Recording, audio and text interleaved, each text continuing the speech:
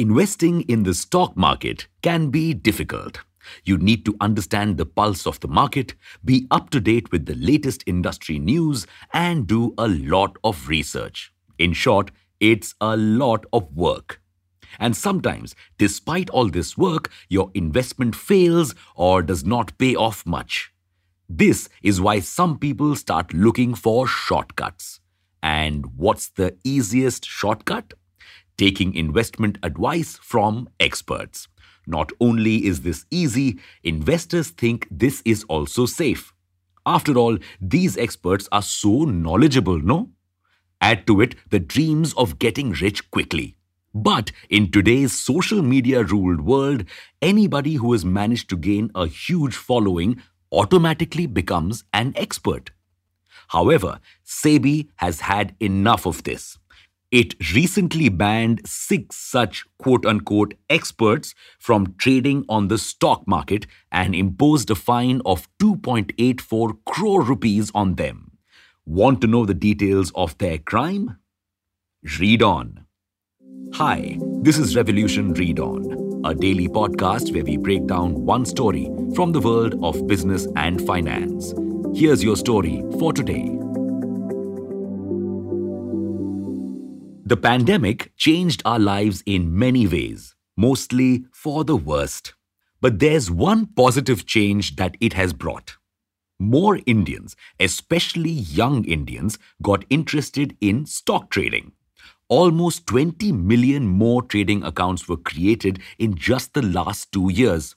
That's more than half of the 31 million accounts that existed up until 2019. Now, these new traders began looking for investment tips and tricks online.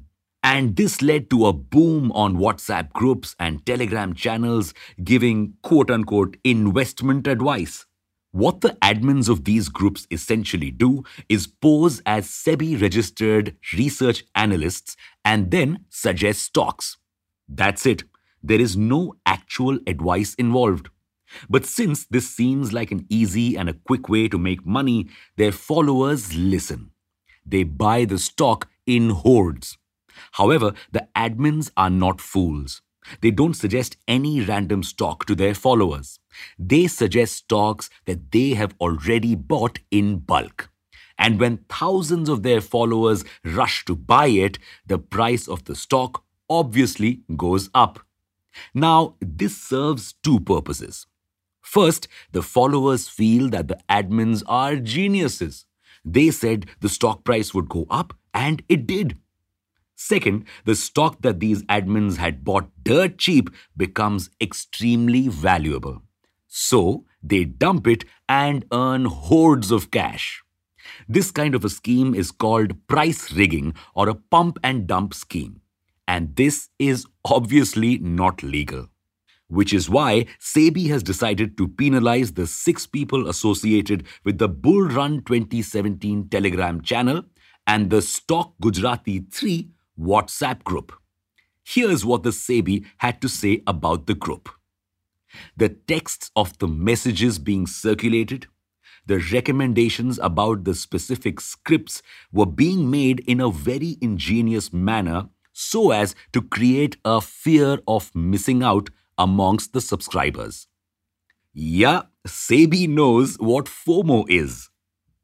The Telegram channel alone had 51,980 subscribers as of December 14, 2021, up from 35,016 subscribers in July 2021.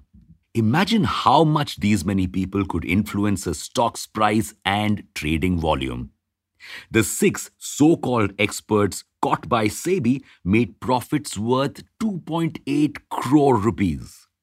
Now imagine there are hundreds, if not thousands of such channels that are still in circulation and running such scams. But SEBI only looks into them when official complaints are made. So why is SEBI not taking serious proactive action against these scammers? Well, it tried to. You see, these scams may have become more popular now, accounting for 43.6% of all complaints made to SEBI, but they have been going on for a long time. almost ever since SMSs and emails became popular in the country. So, in 2017, the SEBI had considered banning any and all stock trading tips from being shared via social media or communications platforms. However, this didn't go down well with a lot of people who swiftly began trolling SEBI for the move. So, it did not go through with the step. Then, what can SEBI do to stop these scams? The first step needs to be education. The regulator should begin programs to educate people about how the stock market works.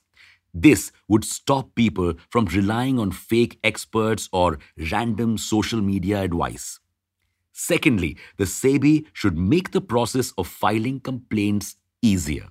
Right now, many people who have been a victim of these scams cannot warn the regulator or others about these fraudsters because making SEBI complaints is a task. SEBI could make this process simpler by having registered social media accounts where people could simply forward such problematic advice. However, we must mention that SEBI is taking steps to tackle such fraudsters. It has created a search and seizure team to tackle and raid the offices of such fake quote unquote experts, but it hasn't seen much success yet. Don't you think users also should be a little wary about where they get their advice from? Also, if you want to read SEBI's entire report on this scam, you can find it in the show notes. And that's your story for today. Make sure to subscribe to this podcast and not miss out on your daily story from the world of finance. Thanks for listening in. Until next time, read on.